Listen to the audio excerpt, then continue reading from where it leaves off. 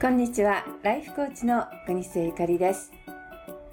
今日もハワイからコーチングにちなんだお話をお届けします。最後までお付き合いください。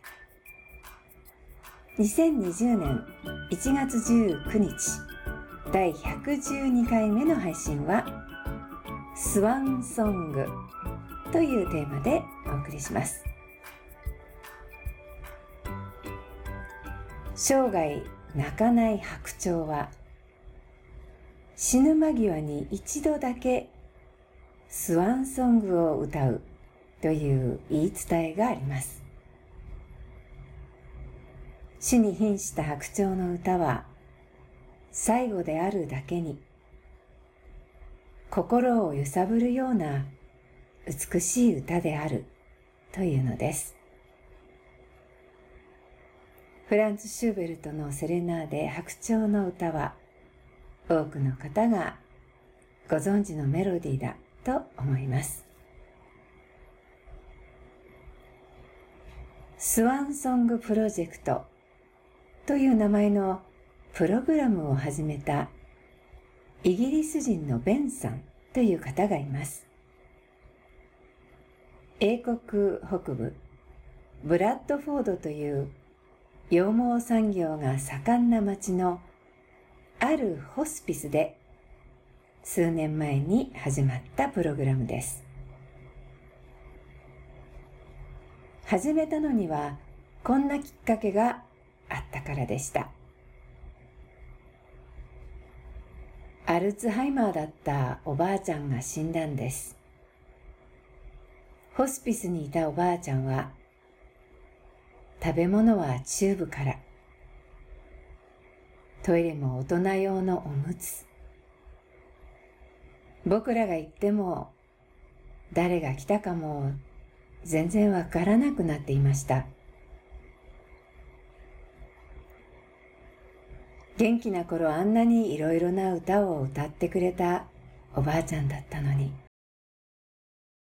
亡くなる少し前のことです。おじさんと二人でおばあちゃんの病室を訪ねました。僕らはベッドの脇に座ってギターを弾きました。僕の仕事はシンガーソングライター。ギターさえあればどこでも歌える商売です。おじさんもなかなかのシンガー。家族が音楽好きなのはおばあちゃんの影響かもしれないですね。おばあちゃんが好きだった歌を歌っていると、植物人間に近いおばあちゃんの表情が変わったんです。無表情だった顔が気のせいか僕らの歌をじーっと聴いているように見えました。そして不思議なことが起こりました。おばあちゃんの人差し指が僕らのギターに合わせて拍子を取り始めたんです。シーツの上の人差し指がぴょんぴょんと動いているんですよ。そのうち他の指も一緒に動き始めました。そしておばあちゃんの唇も歌っているように動き始めました。おばあちゃんはそれから少し経ってから亡くなったんですが、あの時のことが忘れられませんでした。おばあちゃんの歌を録音しておけばよかったと。アルツハイマーの人でも死に瀕した人でも音楽は人の心に届くんだっていうことが心に染みました。僕はホスピスで亡くなっていく人たちに音楽を聴かせるボランティアを始めました。はじめはギターを弾いて歌って聴いてもらうだけでした。でも言いたいことがあっても言えないでいる人がいるって気がつきました。家族に心配させたくない。愛する人たちの負担になりたくない。そういう気持ちから言いたくても言えないことがあるんですね。言い残したことも、面と向かっては言いにくいことも、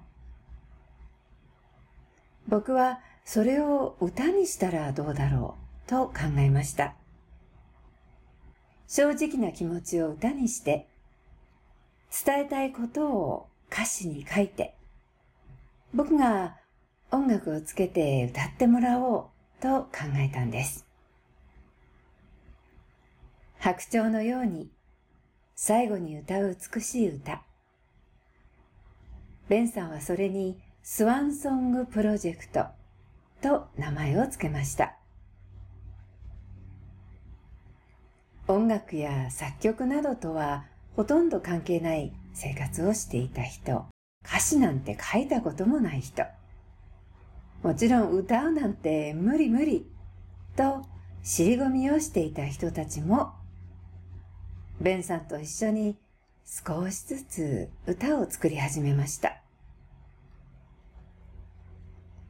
一回会っただけで歌ができることもあれば、何度か通ってできる歌もありました。自分の人生のメッセージをソングにして、録音して、CD を作り、ホームページに載せる。CD は家族や友人に配られたり、一般の人に聞いてもらうこともできます。私は癌で死んでいくんじゃないのよ。私は癌と共に最後の日まで生きていくの。末期癌の患者さんの書いた歌です。大変なことも失敗もたくさんあった。でも大丈夫。これでいいんだよ。これが私のストーリーなんだからね。ある患者さんが子供たちに残した歌です。筋肉が萎縮する運動ニューロン病のアレンさんは元教員でした。あまり感情も出さないタイプで、音楽音痴。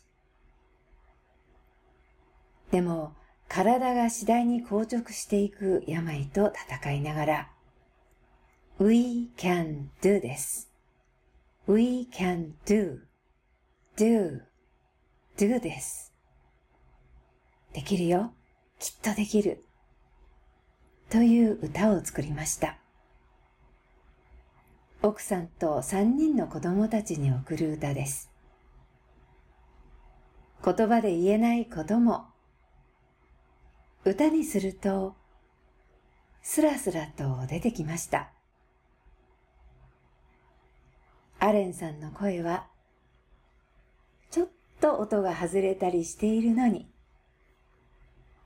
聞く私たちの耳に力強く響く声です。さようならの言い方にはいろいろありますね、とベンさんが言います。歌の内容も人によって違います。でも一つ共通する点は、悲しみの歌はないということです。僕たちミュージシャンも人生の意味が見つからないときに歌を作ることがあります。大切なものを失ったとき、歌に託して勇気をもらうこともあります。患者さんたちが残していく歌も同じです。どの歌もとてもスペシャル。その人の大切な意味が表現されています。ベンさんのギター伴奏で、歌なんて歌ったこともない人が、この歌は私のお葬式でみんなに聴いてもらえるね、と嬉しそうに表情を明るくし、マイクに向かいます。瀕死の白鳥が最後に本当に美しい歌を歌うのか、誰にもわかりません。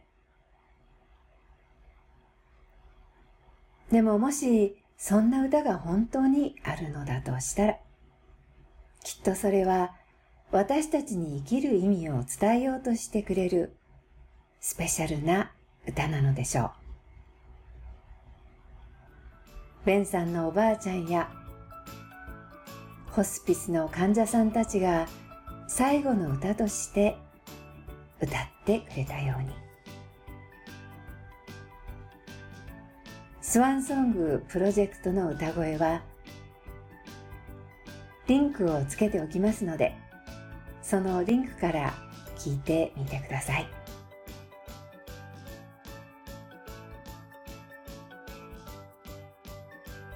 いかがでしたでしょうか。人生がみるみる楽になるコーチトーク。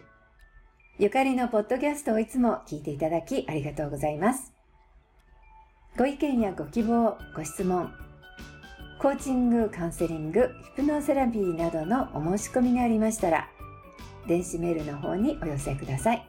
また、お友達や家族ともこのポッドキャストをシェアしてくだされば嬉しいです。それでは次回、またお耳にかかります。